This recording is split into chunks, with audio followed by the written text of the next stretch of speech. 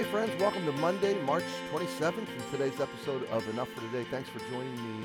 We are closing in on the end of Psalm 74, so join me there. Happy new week to you. We are coming off a really full week last week of ministering at Pensacola Christian College and trying to encourage a lot of friends there. And thank God for a good weekend. We welcomed several new folks into our church family yesterday. I think we saw 9 or 10 follow in baptism, and it was a great celebration Sunday. So coming into Monday now, a full week ahead of ministry, full steam ahead. We're getting ready for Easter. A lot of good things in progress and in the pipeline. We're so thankful for all of it. But today I want to encourage you, and so let's look at Psalm 74. This is a psalm of lament. It's a psalm that is remembering and viewing the destruction of Jerusalem, perhaps that of Babylon, the Babylonian Empire coming in and ravaging the city. But the psalmist is finding hope, and the psalmist is waiting. And that is really the core of this psalm is we are waiting with hope until God brings about his final and ultimate purposes. And my friend, that can be a long, arduous, enduring process. Life can be so brutal and cold and hard at times and merciless. The fallen world I'm speaking of. But we belong to a God who is, verse 12, King of old, and he is working salvation in the midst of the earth.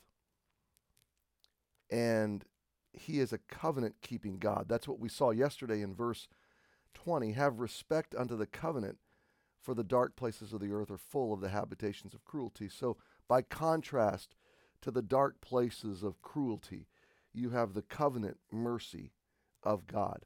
And there really is a contrast. And if we look too long at the darkness, we'll forget about the covenant and the salvation of the God who is King. Yesterday in John 13, we studied the God who got on his hands and knees and served, and the God who suffered, the God who is going to the jaws of death, really, the crucifixion. We typically think of these things, Palm Sunday, Good Friday, Resurrection Sunday. We're thinking of Jesus' passion, his journey, and we're studying that in John right now, the journey of Jesus to the cross. And the night before, as he's encouraging his followers, he knows they're going to be looking into cruelty and darkness, and he wants them to see his covenant unfold. He wants them to understand this is Passover week and the Lamb and all these things. And so is this psalmist. You can see that these passages, let me say it this way, you can see that the Word of God is really the Word of God, because everywhere you look, it references to everything else. And it connects, and it intersects in ways that only an infinite mind could have intersected it. And so we have someone who's living through cruelty right here, but it's also foreshadowing the fact that God, in keeping his covenant, would go into those dark places of cruelty on our behalf. So we pick up today in verse 21. Oh, let not the oppressed return ashamed. Let the poor and needy praise thy name. So there's redemption, there's salvation, there's restoration and reclamation.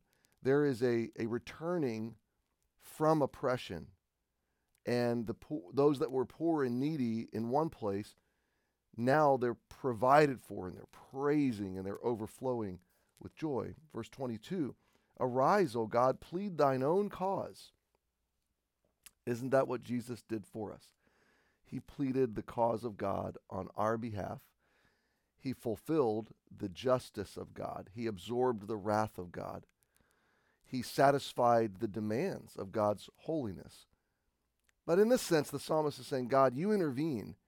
Stand between those who love you and the wickedness that has oppressed us and that has captured us and captivated us. In a sense, that's all of us, but in the psalm's sense, it's those that have been taken to Babylon, the city that's been overrun. Plead thine own cause, O God.